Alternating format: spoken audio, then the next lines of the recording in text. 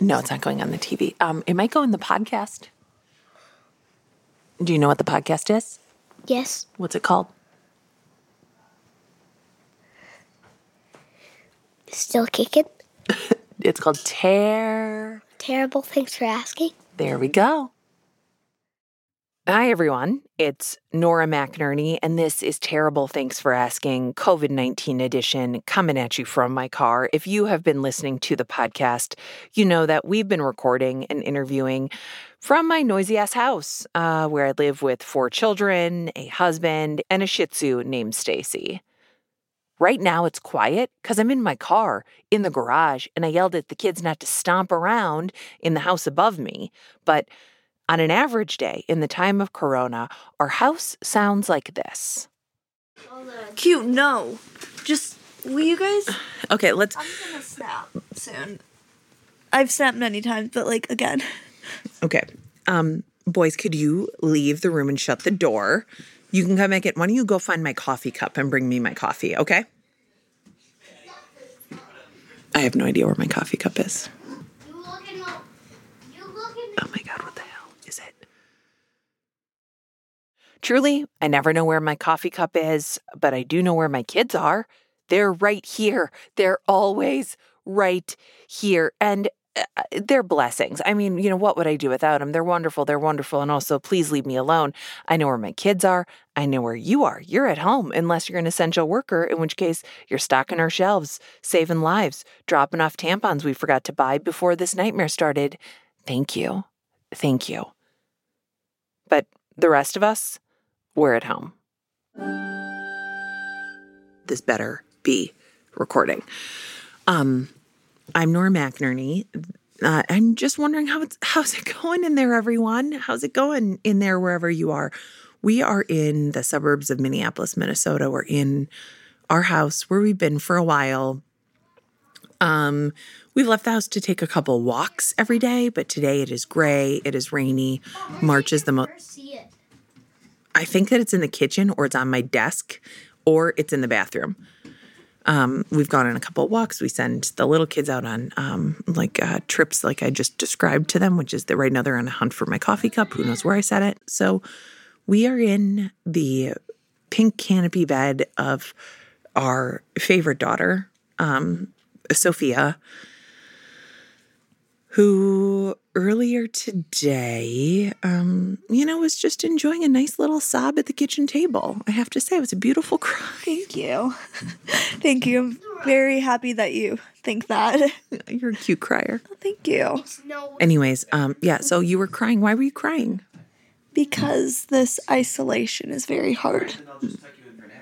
Especially for someone who is an extrovert and very social. Well, it's nap time, baby. What's hard about it? Not being able to be around the people that I really enjoy and seeing my friends and being able to touch them, which is something that you don't realize is really important till you can't have that. I don't get to go to school and see my best friend and just hang out and have a good emotional talk. Not crying, but just talk about the stuff and give each other a hug. Very important, and you don't realize how important it is and how much you need it until you can't have it from them. Mm-hmm. I think when you describe not being able to go to school for a couple of weeks, thank you, baby. I think most kids are yeah, that'll be freaking rad, but what's it like in real life? It's horrible. And as a person that actually does enjoy school, when it's most of the classes, not every single class, but I'm someone who does enjoy getting to learn and being able to learn new things. It's hard not being able to be there, and I just feel lazy. And I think that people don't understand. When you're in school, you're oh, this sucks, I just want to get out. But then you get out and you have nothing to do except for play video games or try to occupy your own time, where in school everything is calculated. As I record this, we are going on, I think, a month of isolation, and it has gotten harder in some ways. Like, can you imagine being in 8th grade and being stuck with your family all the time? Well, imagine it, because it's reality for teenagers now. And it's easier in others. Like, okay, am I really homeschooling my children? Absolutely not. Not in the least. I mean, we are doing distance, quote unquote, learning, but mostly they are, their teacher, their best friend, their mentor is the internet, specifically Disney Plus. We are taking regular breaks to play Mario Kart. God bless the Nintendo Switch. We are eating ice cream every single night. We've done a couple puzzles. We've had several major breakdowns. We love each other, and we're also a normal family where our 13-year-old sometimes wants to, in her words, strangle her older brother. He just gets on my nerves. Like, I can't do it to the little boys, but Yeah, Ian, I can. You cannot attack your little brothers, but your older brother? I can do that. Like, I wouldn't kill him. I wouldn't hurt him, but, like, would I just slap him? Maybe. Yes. Do I sometimes have the sudden urge to slap him? Yes. But then I'm like, oh my God, I shouldn't do that. Yeah. It's like when someone's drinking water and all you want to do is just, like, hit the water bottle.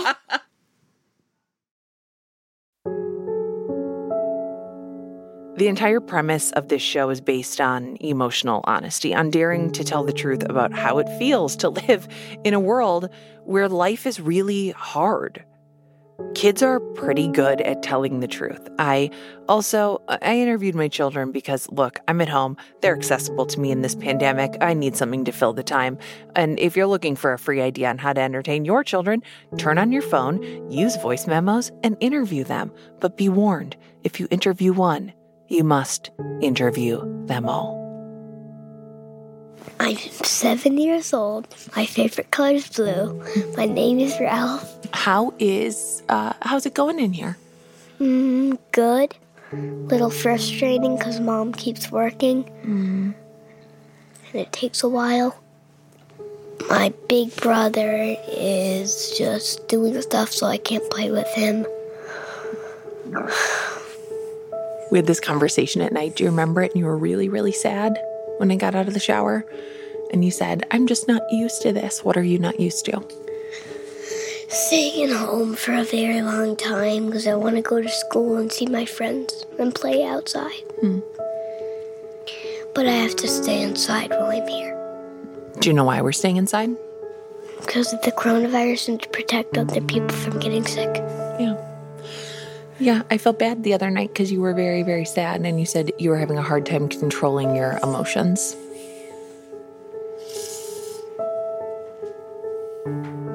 Would you believe me if I told you a lot of grown-ups have trouble with that too? Yeah. What do you think grown-ups are worried about? Them getting sick and their children getting sick. Are you worried about anything? I don't really know. That's good. Yeah. I don't really know either. Worried about everything. Worried about nothing. So, we'll be right back.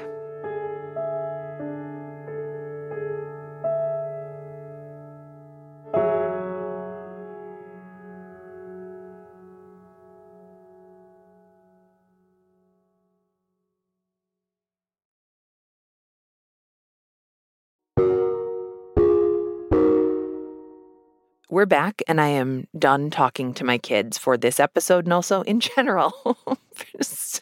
I just need to be alone. I'm sitting in a car just trying to be alone. Right now, life is hard for all of us. A bad thing is happening to all of us. And yeah, it is harder for some than others. And yeah, we're all in this together theoretically, but in practice, some people are taking on a lot more of the burden. Some people are going to be much, much more affected than other people. Some of us are experiencing tragedy, and some of us, like me, are experiencing a light to mid inconvenience.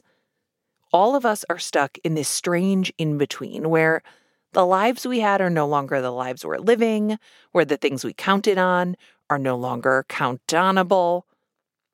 This episode, you'll hear from fellow TTFA listeners around the world who are all going through it right along with you. We put all the questions we asked them in the show notes, so you can do this exercise on your own too, because sometimes the person that we need to give a straight answer to is us.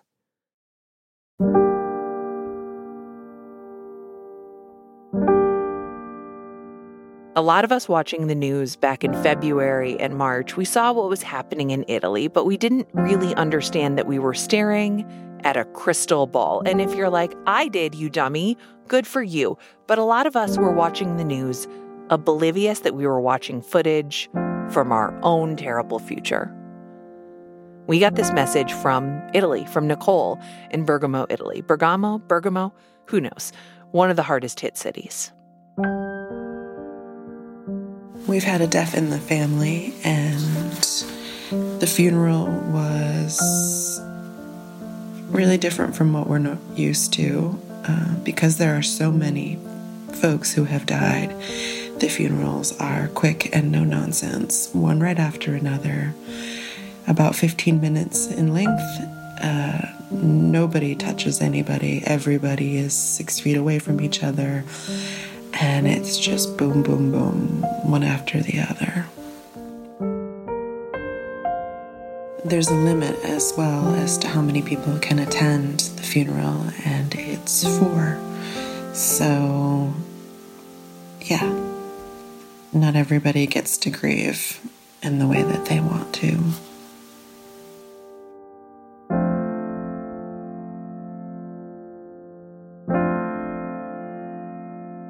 Soon, this wasn't just happening in Italy, and it wasn't just on the news, and it wasn't just news stories. It was a part of our daily lives, interrupting and complicating how we live, how we interact, how we die, and how we grieve. And we have never been great at grief here in America. We typically give people maybe 3 to 5 business days of bereavement leave. Go ahead and check your policy right now. But you can usually count on having a funeral, on gathering all your loved ones close, real close, maybe too close, honestly, to say goodbye to the person who died. Just like you could count on having a goodbye and being able to hold your person's hand while they cross to the other side. Last week, my mom passed away, and she had been in hospice. We were not allowed to visit her in hospice. So we had to stand at the window and talk to her on the phone. That was the only way to do it. And she just looked so small in her bed, and I wish I'd been able to go in and just give her a hug, but I couldn't because of this pandemic. On Friday morning at 5 a.m., we got a call that she was unresponsive, and we were rushing to hospice, hoping to be able to at least go and say goodbye. But by the time we got there, we had already gotten a call saying that she was gone.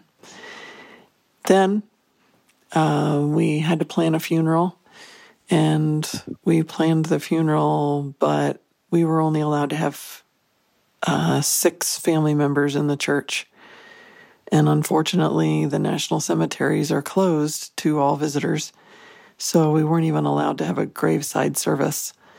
It was very, very hard to say goodbye, and we just had to kind of leave the church, and the pallbearers placed her coffin in the hearse, and that was kind of it.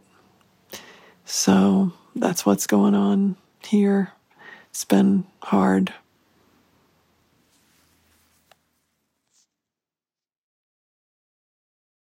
One of the illuminating parts of isolation is a new appreciation for gatherings you take for granted. When someone dies, you have a funeral, and when someone is born, you celebrate before that baby is even here. Or we used to celebrate. I'm about 6.5 months pregnant with our first, and it's become very isolating. We had to cancel the baby shower. There are no more maternity classes or support groups. And I have to go to all the prenatal appointments alone. And especially with the sonograms, it's really hard. My husband and I got legally married earlier than we planned because we wanted to start having children a bit earlier so that my grandparents would be here to meet them. My grandmother and my grandfather aren't in the best health, and so we thought that this would be a way to make sure that they can meet their great-grandchildren. And on Sunday, my grandfather suddenly passed away. Because of the pandemic, we couldn't take a red eye to the West Coast to be with them. We couldn't go visit family and friends now for comfort. We can't hold a funeral and don't know when we will. So to go through pregnancy and grief at the same time is already strange and painful. And I feel like I don't really know how to do it alone, especially. So it's tough because the isolation in New York is almost kind of like an old-fashioned prescribed period of bereavement, but it's indefinite. In the time, I've kind of noticed a sort of protective quality to the solitude, kind of like a blanket in its aloneness, and in some ways it feels healing. But I always kind of thought of both pregnancy and grief as communal experiences, that you leaned on the people who shared that same joy in one case or the same sorrow in another. And I don't feel like I can really do either except for over the phone. And and also time has a weird quality in isolation right now. It doesn't seem to have much meaning. And it goes forward, but you don't really feel it. You forget what day it is really easily. And I feel like I don't want to take off the shirt that I've been wearing for the last 3 days, this thin blue cotton t-shirt that I put on Sunday morning while my grandfather was still alive. And now I'm afraid to take it off because it feels like a tear in the continuity of when he was here to now when he isn't. Especially in the isolation, I've been thinking a lot about how you have this urge to linger with grief, but also the necessity of inching forward. So I figure probably later today I'll take off the shirt, maybe in the afternoon around 2 or 2:30, because then that will be 3 days since he died. And I guess the rest is waiting for a little while, sitting with the feelings, sitting for the next, 3 months of my pregnancy as the baby, she's a girl, kicks and reminds me that she's still here. And sitting with the rest of the country as we kind of wait this all out. We're waiting it out, waiting to cross some kind of finish line that separates this reality from a future where we can hang out and hug and go sit in our cubicles and complain about the guy who cuts his nails at his desk, which has never happened in my time at APM, but happened at every other place I ever worked. Why do we do that? When we come back from this pandemic, let us all bring our best selves to work and let us all leave our nail clippers at home. But while we're waiting, we're also struggling to figure out how we live and exist in this version of reality. I'm unable to go visit Chad in the memory care facility. We actually have not been able to visit for about 3 weeks. The county that I live in, or the Dallas-Fort Worth area, has only been on lockdown for about a week. But the community locked us out about 3 weeks ago. And I still remember the phone call where the nurse called me to tell me that they weren't going to allow us to come in. And I completely understand the reasons why. And my reaction, bless his heart, was so strong, and I was just so sad.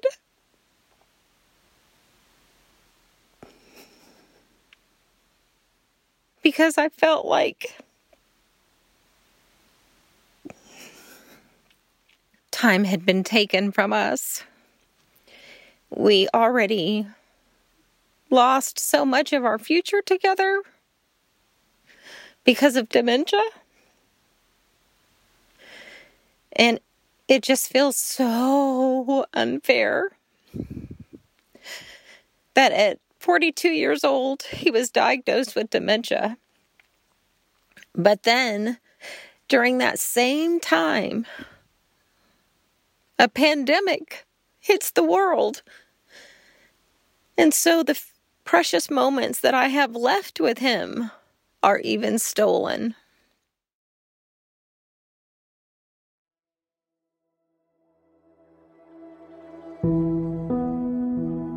For some of us, this virus was a full interruption to a nicely lived life. The virus was the bump in the road. And for some of us, this virus is an extra scoop of stress on top of a Sunday of anxieties and stuff that has gone wrong. It's extra guac on a plate of disaster nachos. All my examples are about junk food, but it's really an extra F in a series of WTFs. I have not worked now in about 6 months because I'm also a full-time caregiver to my husband. I was diagnosed with glioblastoma, which is, like Nora would put it, just a fancy word for stage 4 brain cancer. We have had many ups and downs with this diagnosis, but COVID-19 is definitely bringing everything to a new low. Having our kids at home all the time is making it very hard to have some alone time that I need so much to stay sane. When the kids aren't pulling me on one side, my husband is pulling me on the other. I stay up at night thinking this is what's gonna kill him, not the nasty cancer he's been battling for the last 15 months. I stay up at night wondering what happens if I get sick. Who's going to take care of the kids? What happens if he gets sick? Will he get his treatments in 2 weeks? Is he still a priority? If he doesn't get his treatments, then the cancer will kill him. What if he gets a seizure? What if I need to call an ambulance? I'm scared for my husband's doctors that I've come to know so well. What if they get sick? And my ultimate worry is, what if one of the kids gets sick? One of the things I thought when Quebec started to slowly ask its residents to stay home and had daily press conferences was that everyone was kind of getting a taste of life with cancer or another deadly diagnostic. You have to be careful when you go out. You don't have answers about everything. You live with anxiety and stress like you've never felt before. The future's uncertain. My days are filled with worry while trying to raise good and balanced children amid the chaos.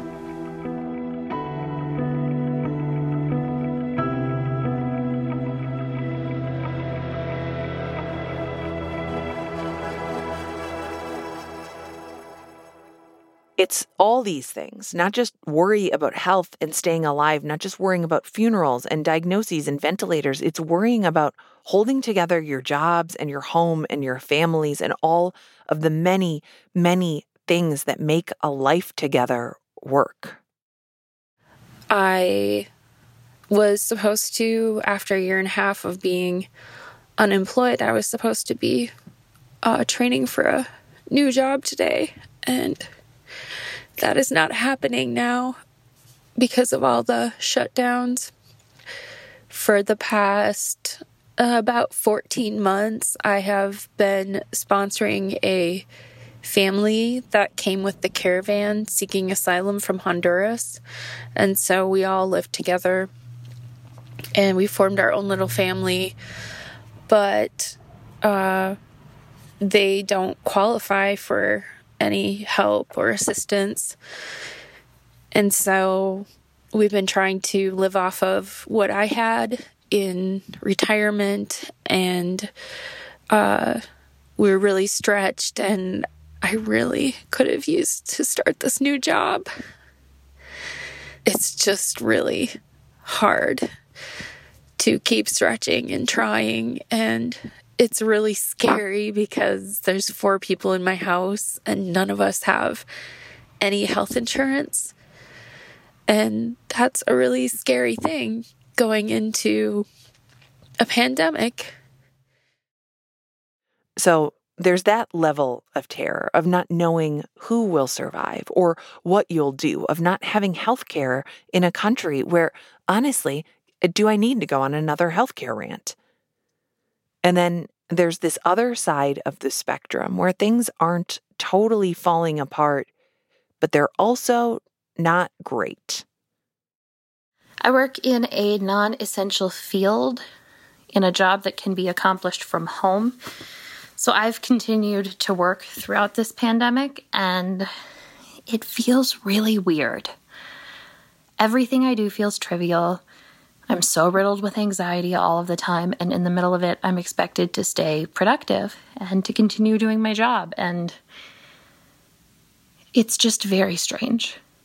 I realize there's quite a bit of privilege to even having a job right now, but it does just feel so exhausting to have to act like everything's fine and normal when it's not. I have a tip for this, actually. Don't pretend it's normal. Don't do it. Resist the urge to try to dress up this pandemic like a staycation.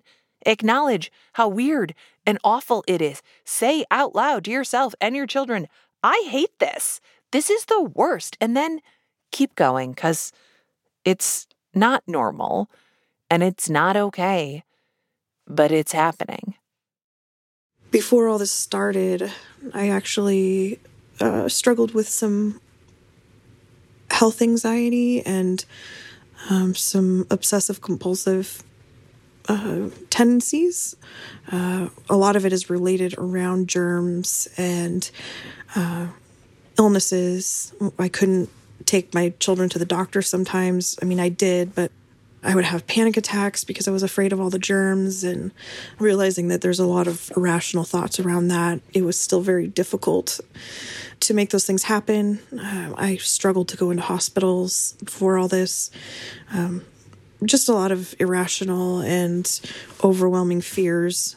And so now that all of this has come about, it's been very difficult for me to calm myself down at times, because I kind of feel like my fears and what was irrational seems irrational and realistic right now. So it's been very difficult as a mental health therapist with this whole thing to try to be that rock for everyone right now while they're kind of falling apart.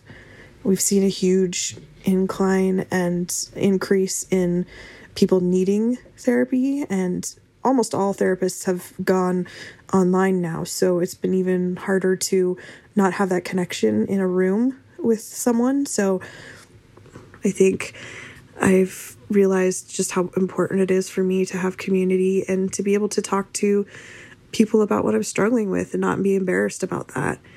I think during this time, we really need to be brave and speak up when we're feeling lonely and feeling scared and isolated. We need to be able to be there for each other and ask for help.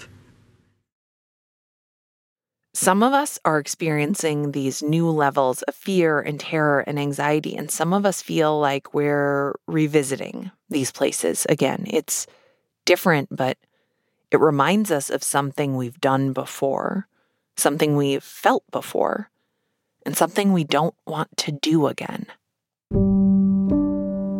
Now what keeps me up at night are worries about contracting the virus because I'm an asthmatic, and I have had some really bad asthma attacks in the last 3 years since my wife died. In 2017, my wife died of complications from a stroke brought on by a brain tumor, and I was there and I held her in my arms as she died, and that capped off 6 months of being a caregiver spouse. Now I'm doing that again for my girlfriend, whose life over the last 3 or 4 months has just completely imploded. She's lost her home due to flooding. Her job is up in the air because she works with kids with special needs for the school district around here, but now she has to work from home. And almost on a daily basis, the districts can't decide whether or not they're going to have everybody online as available resources or put them on furlough. And I'm watching her whole life implode. One of the things I'm learning is that as I'm getting older, I'm realizing I am a great caregiver, but I really don't want anyone to caregive for me because I know exactly how hard it is to be a caregiver. I know how much effort and work it takes. And having gone through it several times now, I just find within myself this scream of no, I will not trap or bind somebody into caring for me when I get older. I've done this so many times now. I know what's involved. I don't want anyone I love to have to care for me. The bonds of love when it comes to caregiving are a wondrous and also terrible thing. And I am reaching this point where my soul just recoils from the thought of imagining somebody else having to care for me in the way that I've cared for others, because I know what it takes. And I would spare anyone that burden.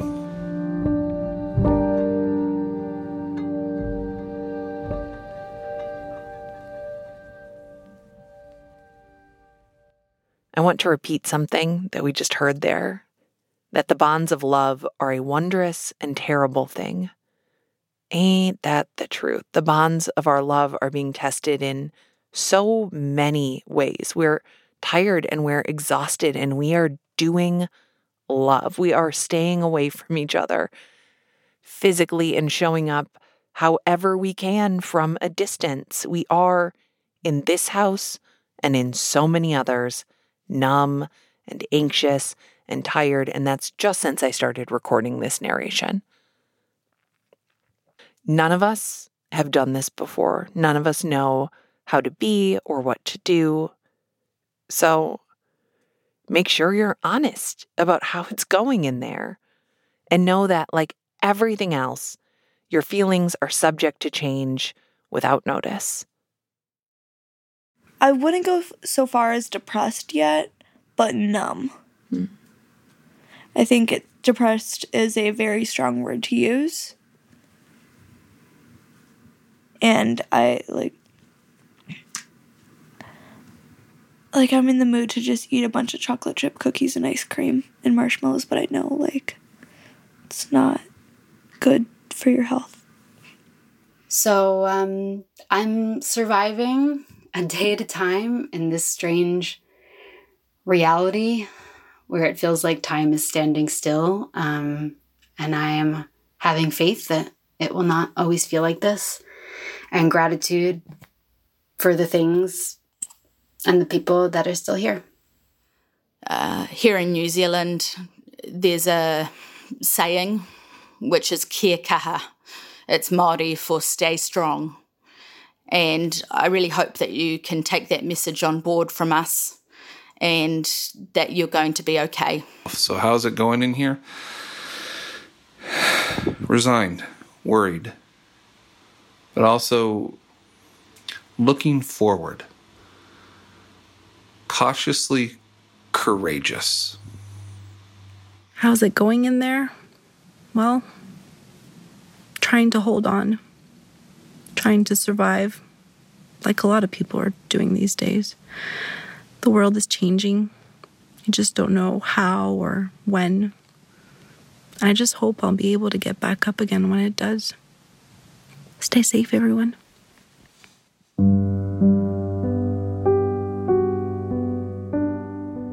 And also, don't forget to check on your friends you've not seen in a while, friends you've not heard from, friends who left your podcast to go work on the daily, maybe.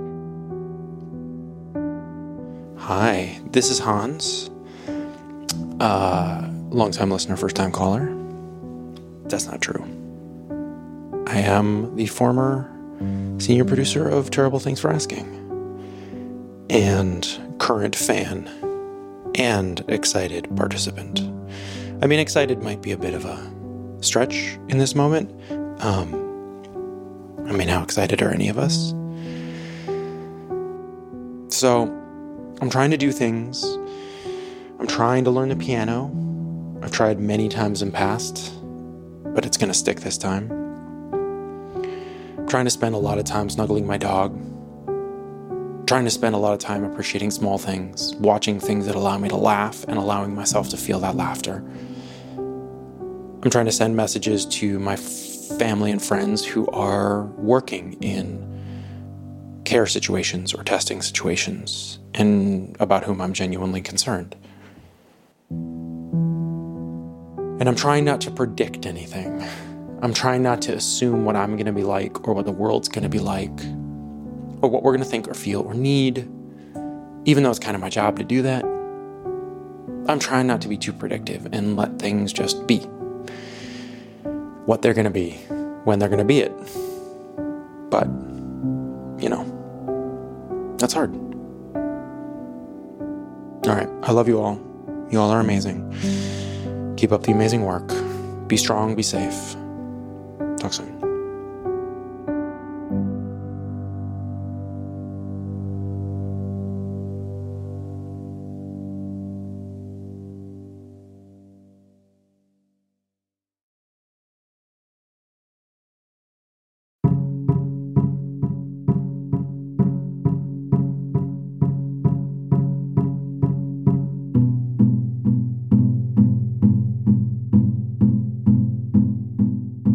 This has been Terrible. Thanks for asking. I'm Nora McInerney. Our producer is Marcel Malikibu. Production help from Tracy Mumford, the light of our lives. Additional help from Jacob Maldonado Medina and Hannah Meacock Ross. Our digital producer is Jordan Turgeon. Thanks to Dan, Hans, Sophie, Ralph, Sue, Tori, and Jocelyn. This episode was mixed by Eric Romani. Our theme music is by Joffrey Wilson. And we are a production of American Public Media. Over and out. Bye.